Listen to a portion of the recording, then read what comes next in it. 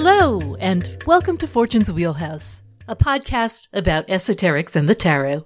I'm Susie Chang, and my co-host is Mel Moline. We have gone on an epic journey through the symbolism of the 78 cards of the tarot deck, and in this season, we are applying esoteric filters to the deck, examining it through a variety of astrological, Kabbalistic, numeric, and other lenses.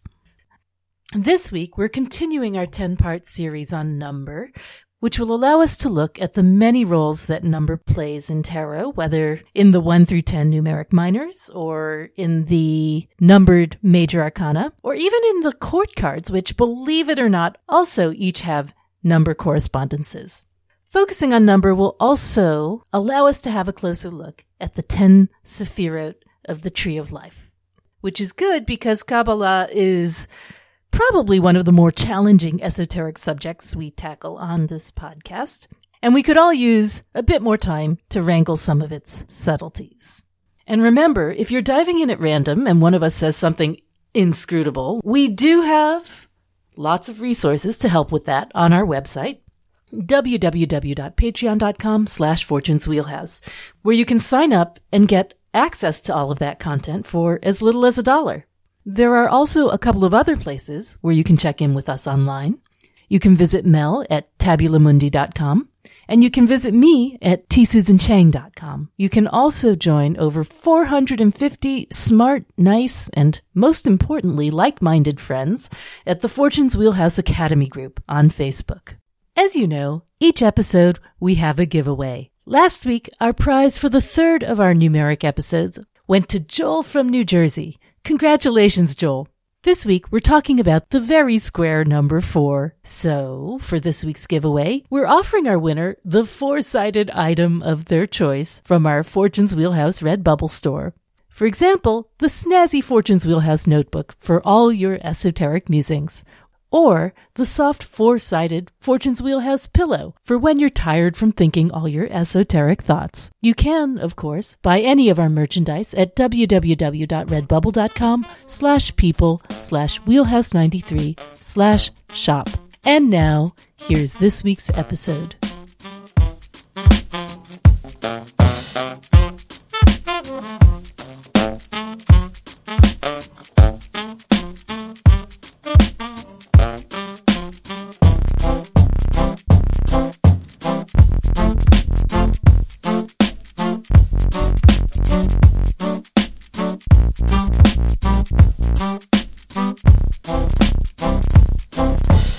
Hi, everybody. We are back, and we are here to discuss number 4. This episode brought to you by the number 4 and the planet Jupiter. So we're going to be talking about the number 4, which means no court cards this time. We're going to be talking about the 4 minors of tarot, 4 of Wands, Cups, Swords, and Pentacles or Discs, otherwise known as the Lords of Completion, Luxury, Truce, and Power. There are alternate names, however. For all of them. For all of them. Okay, so let's do that again. So the Lords of Completion or Perfected work. The 4 of Cups is Luxury. Or Blended Pleasure. 4 of Swords is Truce. Or Rest from Strife. And the 4 of Pentacles or Discs is Power or Earthly Power. Earthly Power. Right. Thank you for supplying those. I forgot to write them down. We are also going to be talking about majors, of course, which means, of course, the Emperor, number from the big 4, big red. And other one, of course, would be reduction. By reduction would be number 13, the Death card. The card without name. And also, possibly, weirdly, I don't know if it counts or not, the Fool. I was going to say, yeah. I don't know. It's a stretch. You could, because it certainly has been 22 in the past. Yeah, even though it's not. Yeah. Yeah, but, it's sort of there. It's worth mentioning the way we mentioned him in the first one. It's worth mentioning as a potential reduction if it's 22. Right. We do have 22 majors, and if there is a 22, it would have to be the Fool. All right. And then the majors by Sephira, we are talking about all of those that connect to Chesed. There are 4 of those, coincidentally enough. We have the Hierophant, we have Luster Strength, we have the Hermit, and we have Fortune or the Wheel of Fortune. Okay, so shall we talk about some ideas of 4? Ideas of 4, Yeah. Well, there's the Naples arrangement, the point defined by 3 coordinates, otherwise known as matter. Yes, matter. Matter. We got to matter. Yes! We're below the abyss. We exist. Thank finally. Thank Jupiter. We talked about 1, 2, 3, 4 as point, line, plane, and now we have solid. Yeah. And 4 is interesting because it's the first number we've talked about that is not a prime. It's the first born thing in the sense it's the first product. So it's the product or a born thing because it's procreated from 2. So either 2 plus 2 or 2 times 2. Even times even, even plus even. And that brings in the connection that it has, which we'll surely talk about when we get to Kabbalah with Chokmah. Yeah, absolutely. So we can talk a little bit about some of the ideas that go with 4. It's definitely, as we talked about in the last one, it is an idea of completeness, but a completeness that is stable, that doesn't have to go anywhere. The first solid form, so that has not only height and breadth or weight, but depth and time as well. Commonly represented in spatial geometry as the tetrahedron. Tetrahedron. the tetrahedonistic tetrahedron. Nice. Jupiter for you. He's a tetrahedron. He's a tetrahedonist. And then there's the tetractys, of course, which is really important. That ties into the mystic number of 4, which is 10. So 1 plus 2 plus 3 plus 4 equals 10, which brings in the whole idea of matter, Malkuth, the 4 elements and the 4 seasons and the 4 directions and the quarters and the solstices and equinoxes that quarter the year and all things matter are made of. Yeah, pretty much anything that comes in 4. Matter itself is made out of 4 particles. Electrons, protons, neutrons, and neutrinos.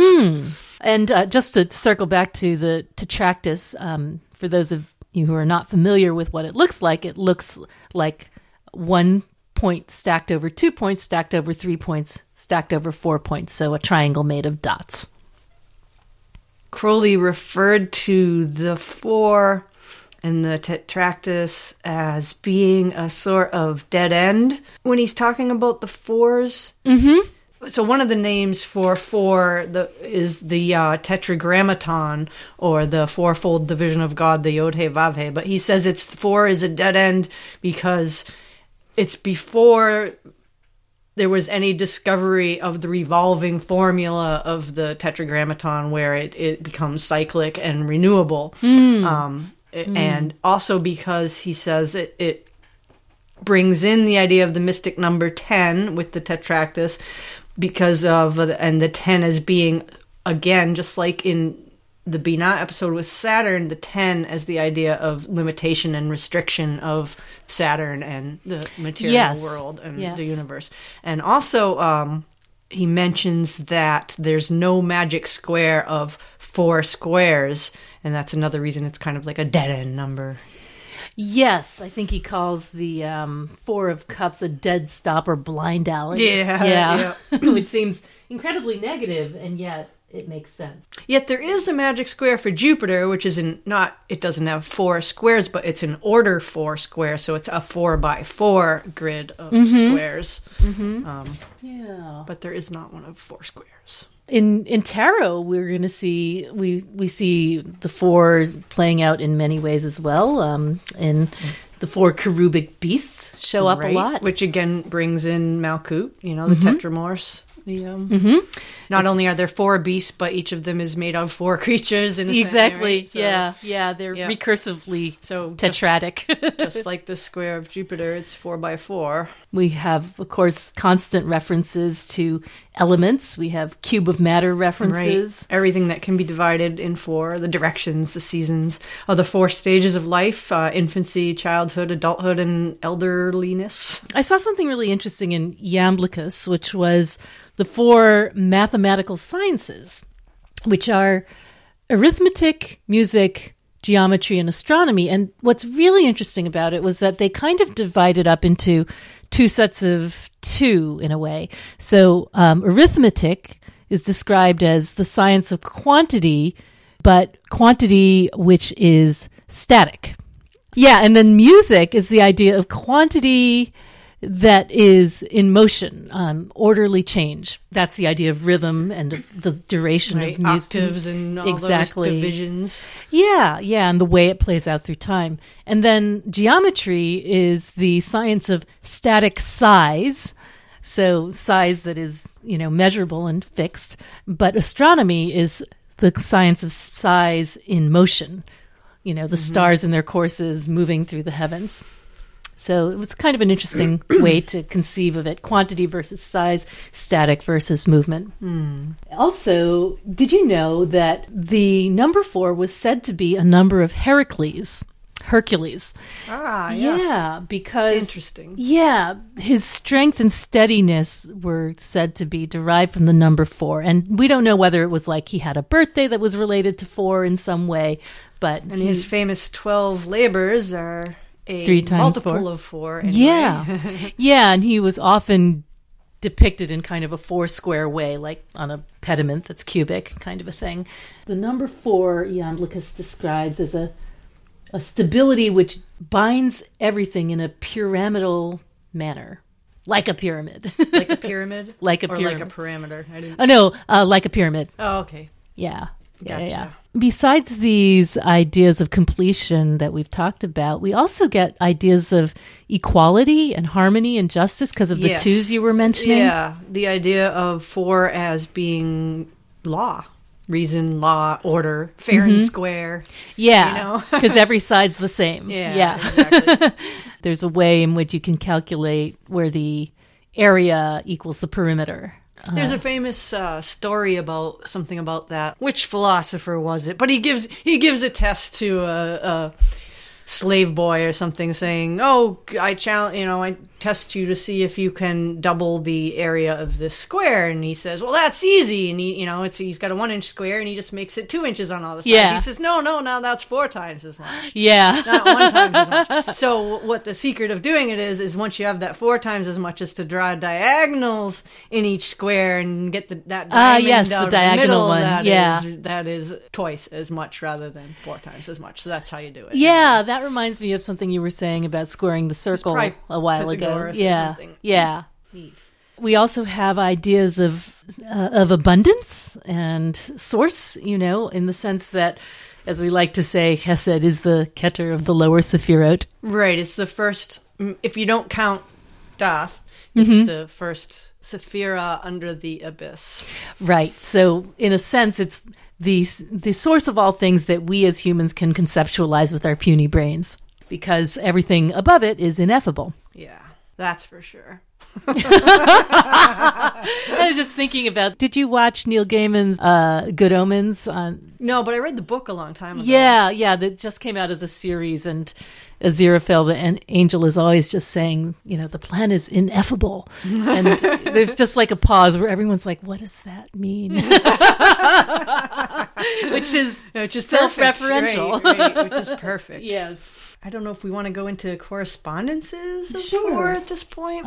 I do want to mention Hesed as, and I don't even know if we've mentioned the translation of Hesed as mercy, right? Right, which is cool because it's the middle of the middle. I mean, it's the middle of the pillar of mercy. The middle sephira of the pillar of mercy. Yes, it's right there in the middle. And actually, if you know about the movement of Hasidism, the Hasidic Jews, they take their name from the idea of Chesed. It is the idea of striving to embody Chesed, that goodness, kindness, mercy.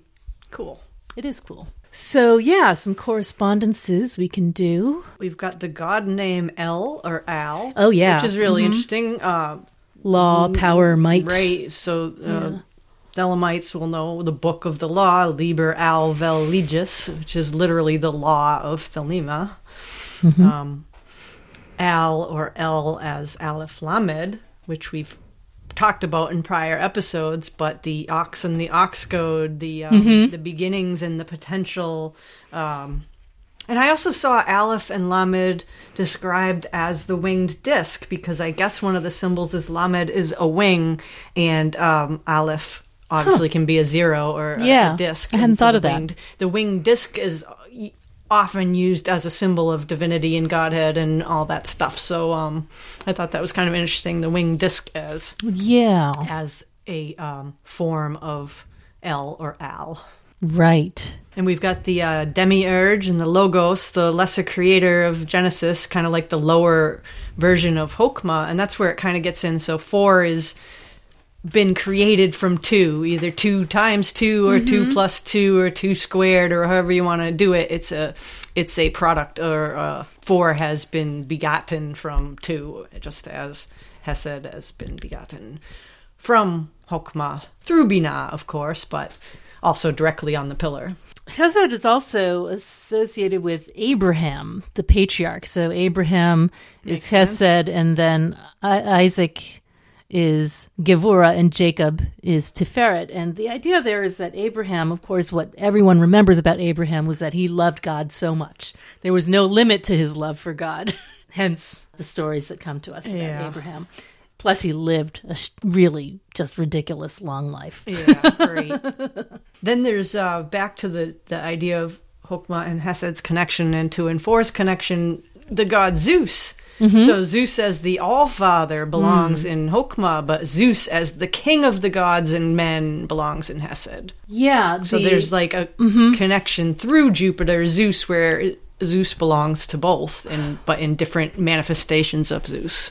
Yeah, I think particularly when we talk about paternal gods in Hesed, we're talking about father figures as opposed to creator type gods, which are more Keter. Right. They're supposed to be kind, loving father figures and kindly shepherds. And very fertile. Yeah, well, that goes without saying. That would also be... and Chokmah, too. Chokmah as Zeus the All-Father. Pangenitor. Yes. So some of the names besides mercy that we've already mentioned are the Tetragrammaton, Yod He Vav He, Jedula. Oh, you mean Gedula. I can never say that word. Well, the reason why it's Gedula is because it's...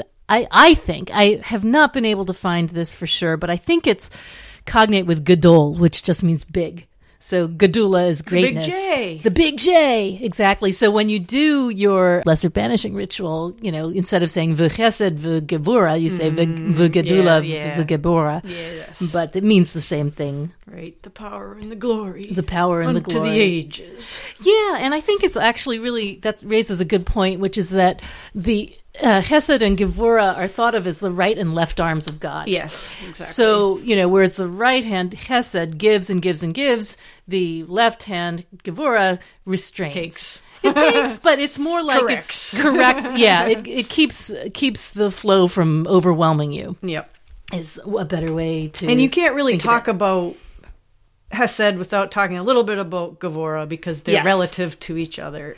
They are. Across from each other in kind of opposites in a way. There have to be vegetables to go with the ice cream. There has to be a sense of challenge in order for you to grow. And that's Gevurah. The other thing is that, that's why Chesed and 4s in general are so stable, almost to the point of stagnation, because they need nothing else. I saw it described in terms of the magical image and the contrast. So Hesed is a king on his throne. Yes, I was going to say. And Gevurah is a king on his chariot. Right. So one is a lawgiver in times of peace, and the other is a warrior in times of war. And you need both. Yes. That's right. Where's that from? I found that too, and I thought it was really great. I don't know. It must have been Crowley or something.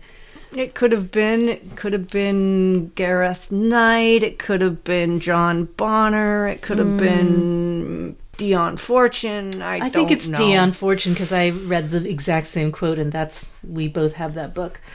Anyway, it is really interesting, this idea that you have, law for times of peace and war for times of conflict. Mm-hmm. And you need leadership in both, but it's of a different kind. Leadership, of course, being another concept that we see associated with 4 throughout tarot. Mm-hmm.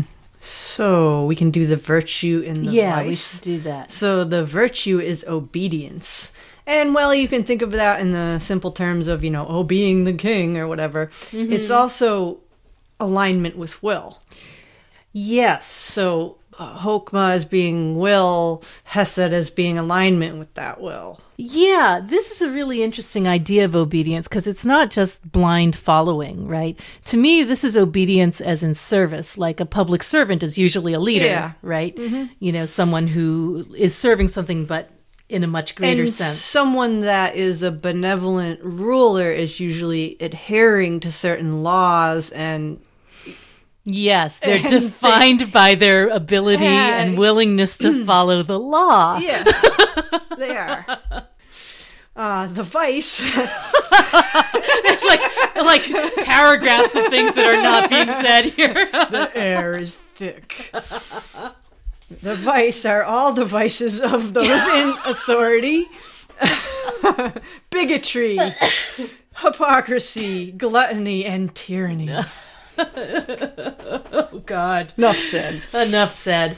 It's really interesting to conceive of the four as like this, this orderly way of approaching the world that is a virtue in itself. I mean, it's sort of like when we think of government, we think of it as this faceless entity, but at the same time, it's an organization that we all live within and follow, and that structure provides at some level the vision of love. Yeah, that's cool. The connection with law there. Love is the law. Love under will. The vision of love. Liber al vel legis. That whole thing. The will obedient to the will of spirit. Yeah, that makes me think about Jupiter because of course Jupiter is associated with Chesed as a God of compassion, a lawgiver, a God of compassion. And in a sense, law is nothing but kind of compassion writ large. And that ties into the archangel, Zadkiel, who was the Prince of Mercy. Yes, Zadkiel is cognate with Tzaddik, which means the righteous one. Mm-hmm. It sounds a lot like Zadi. Yes, it does. I think they are related. Mm-hmm. Yeah.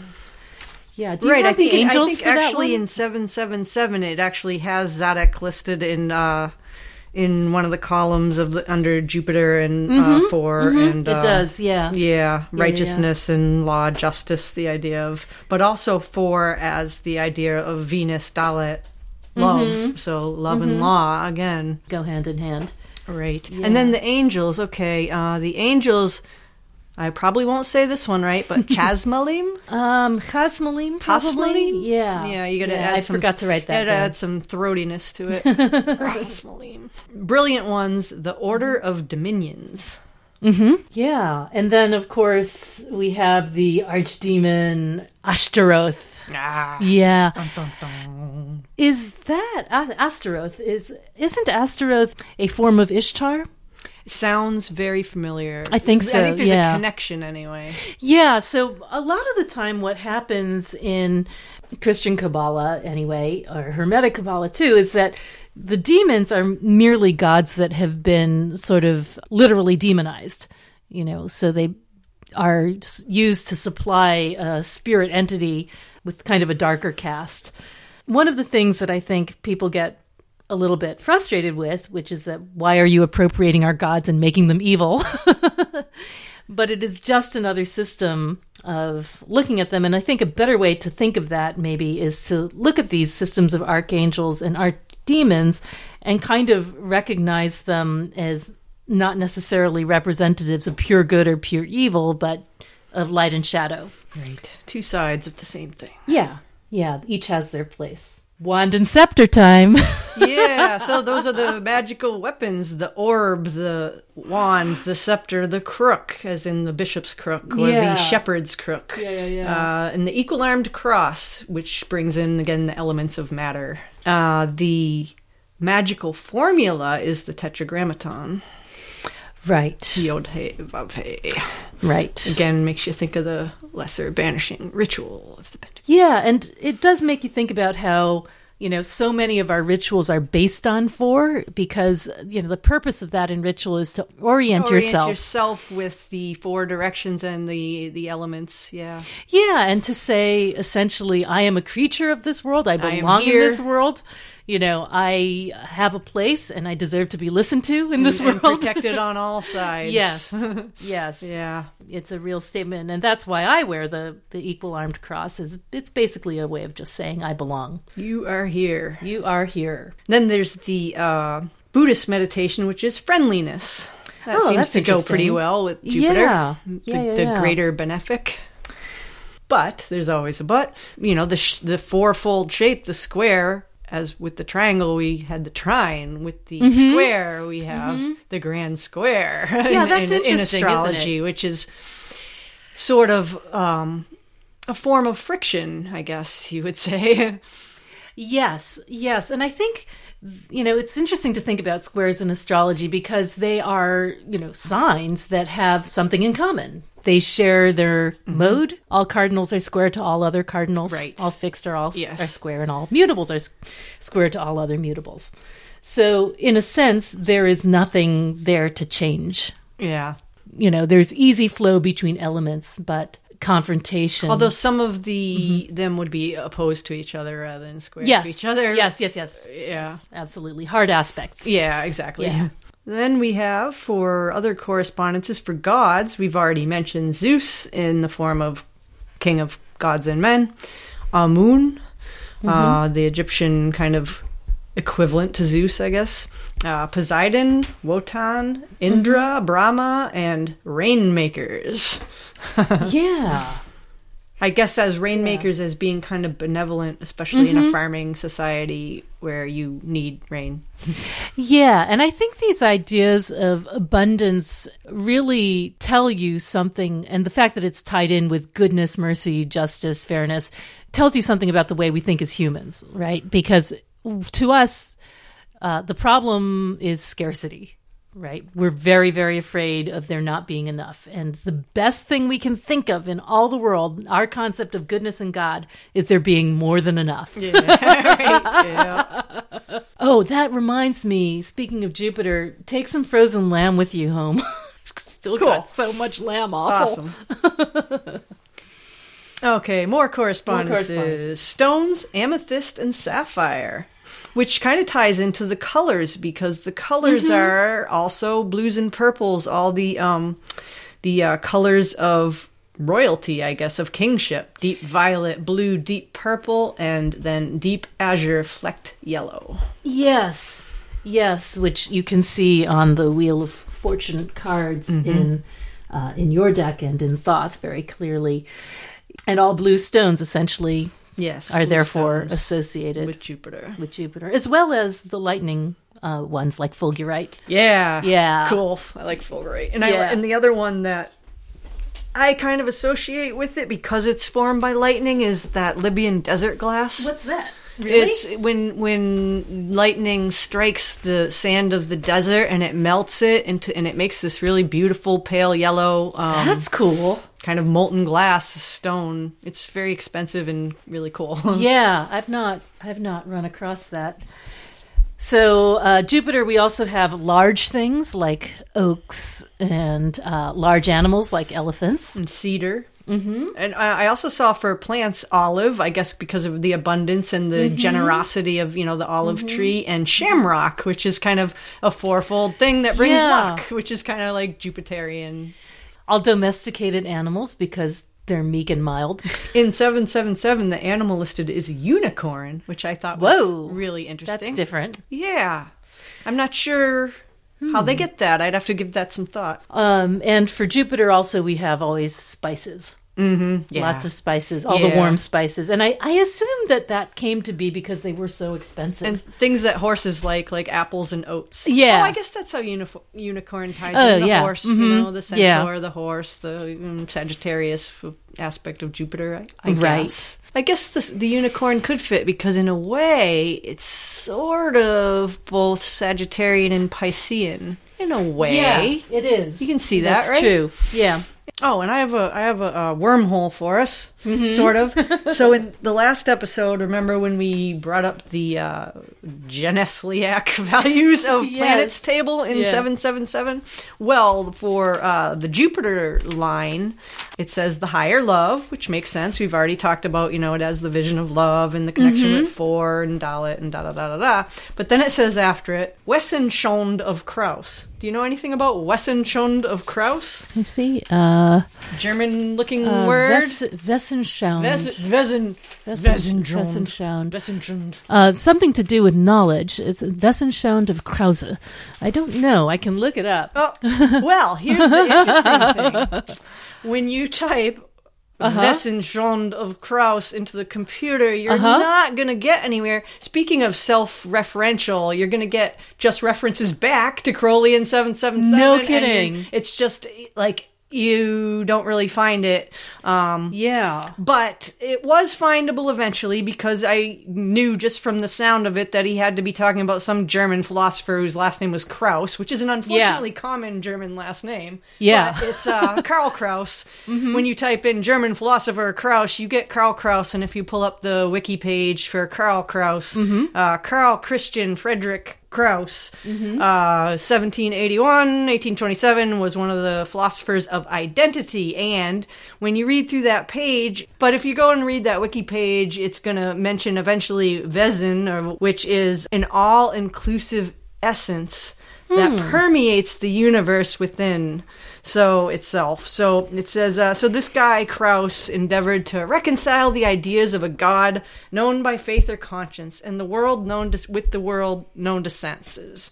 God, known by or as conscience, is not a personality that implies some sort of limitation, but an all-inclusive essence, or Wesen, which contains the universe within itself. And so he made this religion or philosophy called panentheism as opposed to monotheism or pantheism. So the theory of the world and humanity as universal, where the divine pervades every part of the universe, but unlike pantheism, God is still greater than the universe, or somehow separate, even though all is God. God contains the universe, or something like that. Yeah, God is within it. Everything. All is God, all is one, all that stuff. So then I'm thinking about this word Wessenschond, right? And I'm like, so if Wesen is all-inclusive essence, I tried putting that into Google Translate, and it says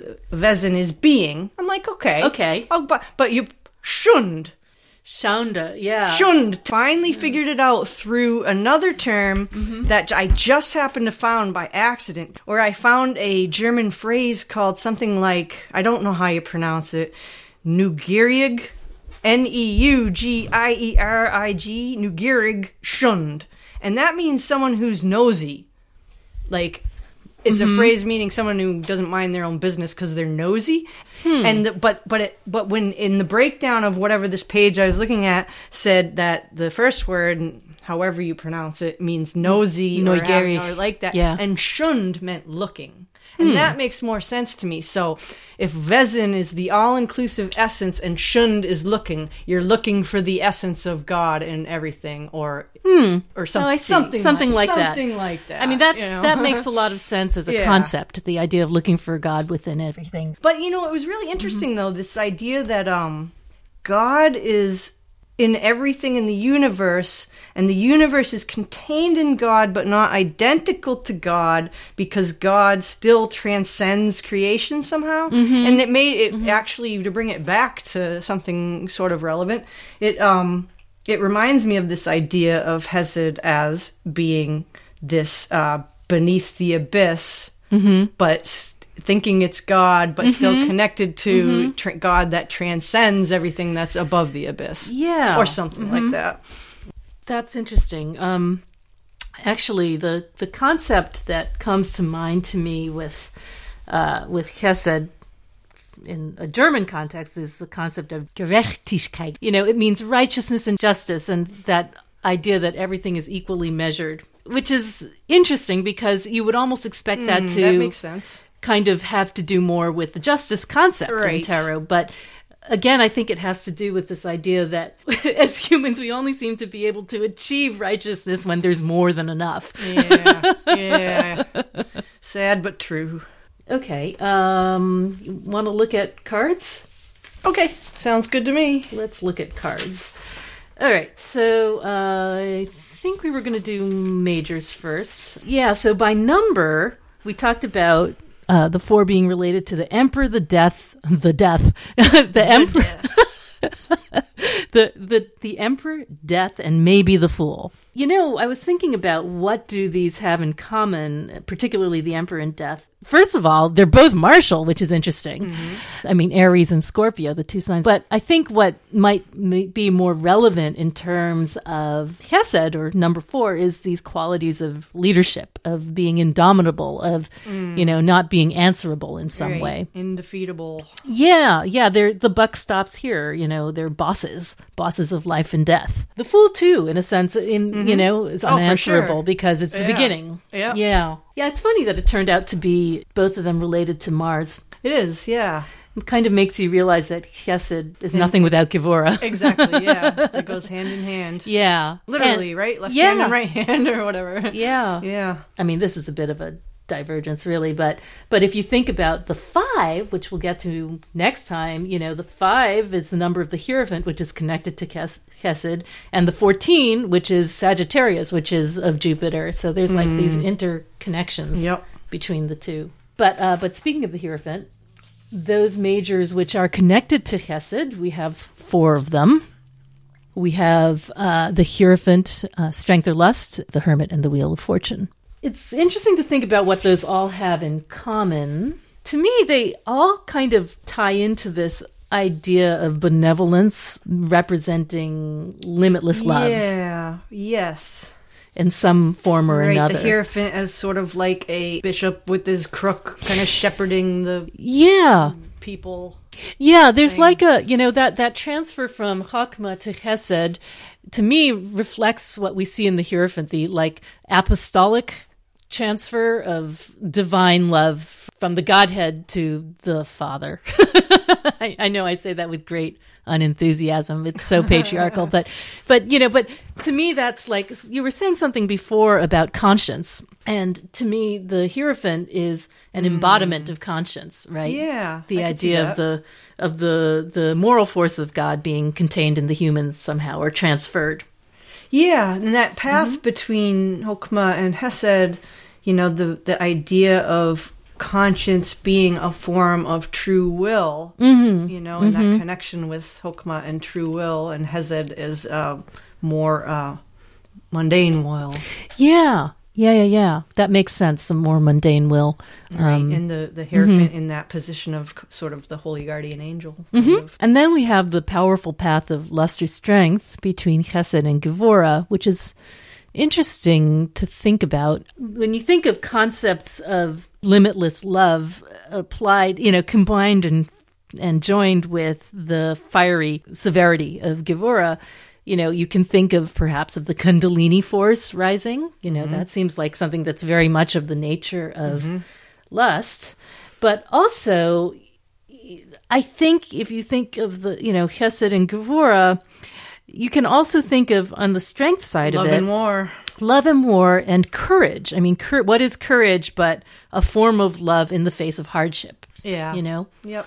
Seeking within oneself that feeling of benevolence, even when it's being tested by Gevurah. These 4 paths, too, have something in common in that if you just look at their correspondences, so Hierophant, Taurus, Hermit, Virgo, Wheel, Jupiter, Lust, Leo, they're all earthly and kingly. Like there's 2 one earthly, or the other. 2 earthly and 2 kingly. Yeah. You've got Jupiter and Leo and Taurus and Virgo. It's kind of, I thought that was interesting. Yeah. Like heaven and earth kind of going on there. And then the Hermit one is... it reminds me, since it's that father to son connection, of the sacrifice of the son and the journey through the darkness that the hermit represents, in order to something about that divine love needs to be placed in mortal form, sacrificed, redeemed, in order for us to receive it.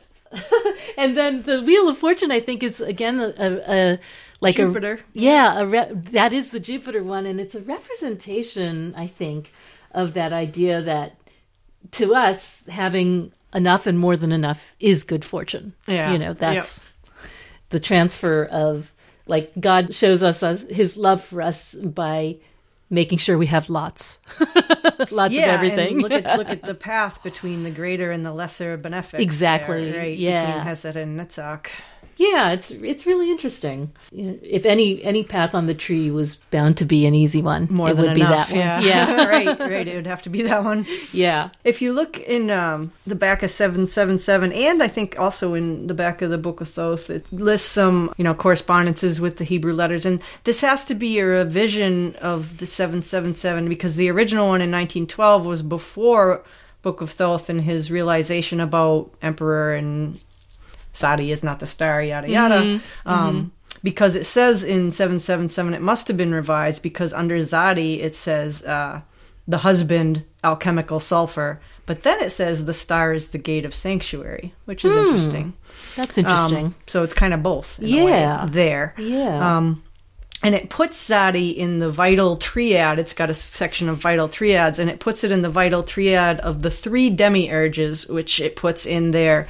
Jupiter, the wheel, as Jupiter, the All-Father, the 3-in-1, it says, which I think, it could be Father, Son, Holy Ghost, but when I think of Jupiter in the 3-in-1, I think of Jupiter was said to be 3-in-1. There's a saying that I think that it was attributed to the oracle at Delphi that said Jupiter, 3 godheads in 1 god, and it was talking about Jupiter and his brothers all being really 1 god. It said Zeus, Hades / Dionysus, and Poseidon, 3 gods in 1 godhead, and you sometimes see that in the god Serapis, which is sort of like a combination of Zeus and Hades and Poseidon all wrapped up into one dude there. So anyway, cool. So in this vital triad of the demiurges, it gives the wheel, the emperor, and the hierophant as the 3 demiurges. So the emperor, it says ruler, and the hierophant, it says son and priest. That's interesting. So I thought that was interesting. So the All-Father, the ruler, and the son / priest. Yeah, these demiurge figures are curious. It's almost like, and this is part of the nature of Hesed itself. We can't quite stand to be too close to the divinity, so there has to be a figure in between that mediates it in some way. Yep. Minors. The last, or mutable, you could say, decan. They're not mutable signs, they're cardinal signs, but it's the last decan of cardinal signs, so it's where the energy is getting ready to shift. Yeah, and it's interesting because it's always the first decan of a prince's domain, prince or Rider-Waite-Smith knight. So in a sense, they're trying to, they know this sense of stagnation. Yes. The last decan of a sign is always the first decan of a court. That's true. So in the sense that it's their shadow, it's where they fall in points of weakness, but it's in a sense something that they're overly familiar with. Yes. Why are princes on the move? Because they're leaving 4s. Leaving stability. But they're headed for even the greater stability of Tiferet. Exactly. The more earthbound, or the more balanced, the more accessible and balanced. Yeah. The difference between, I was kind of looking at the differences between the Rider-Waite-Smith 4s and the Thoth 4s, and what I see in the Rider-Waite-Smith ones is that idea of having more than enough over and over and over, like gathering all these resources in one place. And like the 4 of Wands, the Lord of Completion, you don't get that sense of celebration and rest and enjoyment without having an abundance of resources. Otherwise, you're striving or you're suffering or in some way. But there's something about it too that's very ritualistic, I think, all 4s in general. The idea, definitely. Because that's our connection to that which is beyond us. And so the fourfold nature of things. And the 4 of Wands in particular feels to me like the bestowing of a blessing in some way, because it's got that quality of martial and venal martial and Venusian qualities of like the Martial balance and of the two. venereal? No, perhaps Well, not. that used to be an okay Yes. thing to say. Yeah. Not so much now.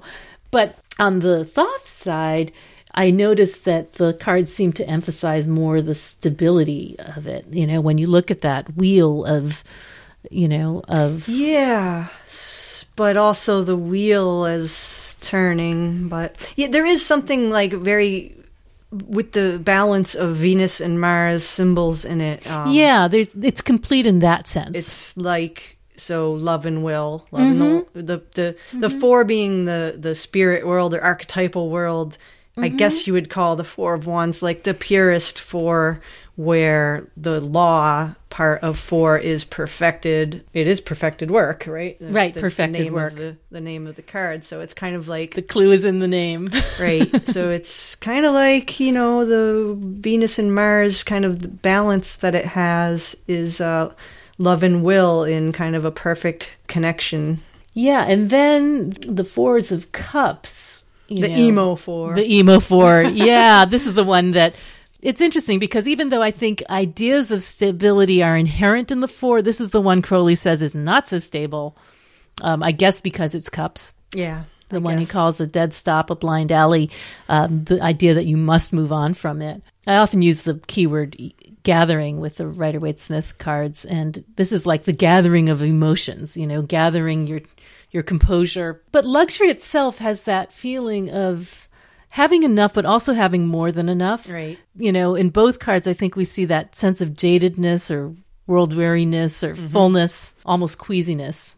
And then with the Four of Swords, you gather your thoughts. And that's just like the Three of Swords was most significant of the threes because it was the Saturn ruled Decan in the Saturn ruled Sephira. Here we have the Jupiter ruled Sephira and the Jupiter ruled Decan in the same card. So again, the Swords one is kind of the vital one of the four. Yeah, and in both cards, I think there's a real sense of the strength of Chesed. I mean, Crowley likes to describe this as a strong man armed. So, and something similar is going on with, I think, the Rider-Waite-Smith Four of Swords, where you have someone who is a military person, a soldier, a knight, who is taking a moment to find peace for his mind. Yeah, I guess that in the world of swords, once you get below the abyss, swords are kind of, strifey.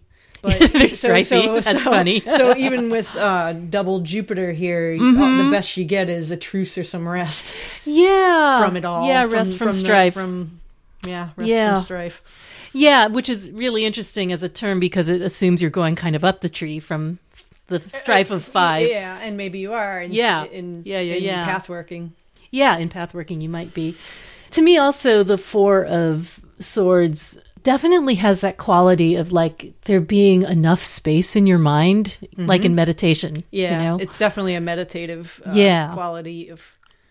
Which makes a lot more sense. I mean, when you sit down to meditate, it feels like going from 5 to 4. Not like from 3 to 4 exactly, And then Four of Discs, this is so interesting because it's like the money in the bank, all the material resources gathered in one place.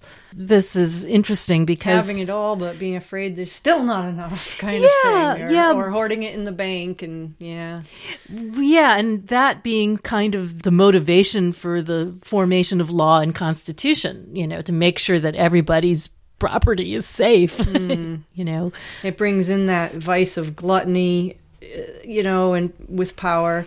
Yeah. And it also brings in that connection of the Four of Discs with the 10, that connection of 4 and 10, where, in the 4, you're kind of holding on to all that money and putting it in the bank, but in the 10, you've accumulated so much that it's meaningless unless you do something with it. Right.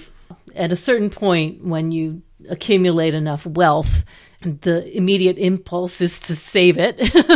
At some point, when you get to the 6, you're going to at some make point, it just hoarding use. it's just an object and it no longer has any meaning. Right. And where it gets meaning is what you can do with it. I think that Crowley calls this the power which dominates and stabilizes. Sounds possible. Yeah. I know he said something about, being law and order maintained with vigilance. One thing I always like to look at, since on the Four of Pentacles in Rider-Waite-Smith, is the idea that if you look at the Four Pentacles on this king, if you turn it upside down, that's the bottom of the tree of life. The idea that matter is above anything. Yeah. Malkut on the crown. Mm-hmm. Shall we wrap her up? Okay. That seemed fast. It was faster than the 3. That's true. But we had courts for that, and we don't That's have courts true. for this one. That's true. That's probably why. Okay, so let's go over some themes for the 4. We had limitless love and stability, having enough and more than enough, which correlates with generosity and mercy. Right, the 3rd dimension. Oh, yes, solids. Yep, the builder and the framework of manifestation. Matter. Yes, matter. Mm-hmm. All matter made of 4 particles. We have reason, law, and order, and things being fair and square. Righteousness and evenness, equality. But the idea of limitation and restriction because of 4's connection with 10 as its mystic number. Mm-hmm. 4 and 5 as Chesed and Gevurah, the right and left arms of God. The idea of giving and restricting or withholding. The vision of love and the idea love is the law, love under will. And the virtue of obedience to law for our rulers and the vices of those in authority. The idea of obedience as public service versus taking everything for yourself. The loving father and kindly shepherd. The power and the glory. Oh, the lawgiver versus the warrior. Yes, the king on his throne versus the king on his chariot. We'll have to remember that king on his chariot when we get to Gevurah. That's interesting. Yep. The connection to the chariot. The magical formula of the tetragrammaton. Mm-hmm. The Buddhist meditation of friendliness. The angel Tzadkiel and the idea of righteousness. Concepts of demiurges. Did we mention the god name El? All right. And the book of the law? The patriarch Abraham. Yeah, I think. Alrighty. Well, I think we've pretty much covered it. And we're probably going to take a break for a little while. We've got a book to write, so don't panic. We will be back, but probably not until in the new year. Our deadline is in mid-January, and then we'll be back with the remaining sequence of numbers. So enjoy your holidays, and see you then. And that's our show for today. You can find us at www.patreon.com/fortuneswheelhouse, where you'll also find new episode announcements and loads of extra articles and visuals which will help you follow along with the show. If you appreciate what Mel and I have done here at Fortune's Wheelhouse, please consider leaving us a 5-star review or rating on iTunes, Apple Podcasts, or Google Play.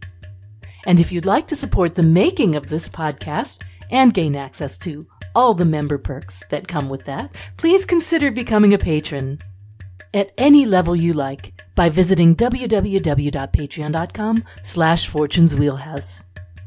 You can also explore Fortune's Wheelhouse gear, like t-shirts, tote bags, coffee mugs, and more by checking out our Redbubble shop.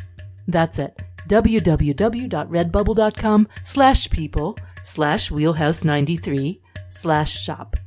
Mel's beautiful books, decks, and prints can be found at tarotcart.com. And my book, Tarot Cases, Astrological Perfumes, and Online Tarot Class can be found at tsusanchang.com. Treat yourself to the tarot gift you've always wanted, because you are a hero of the astral plane, and we so appreciate your support.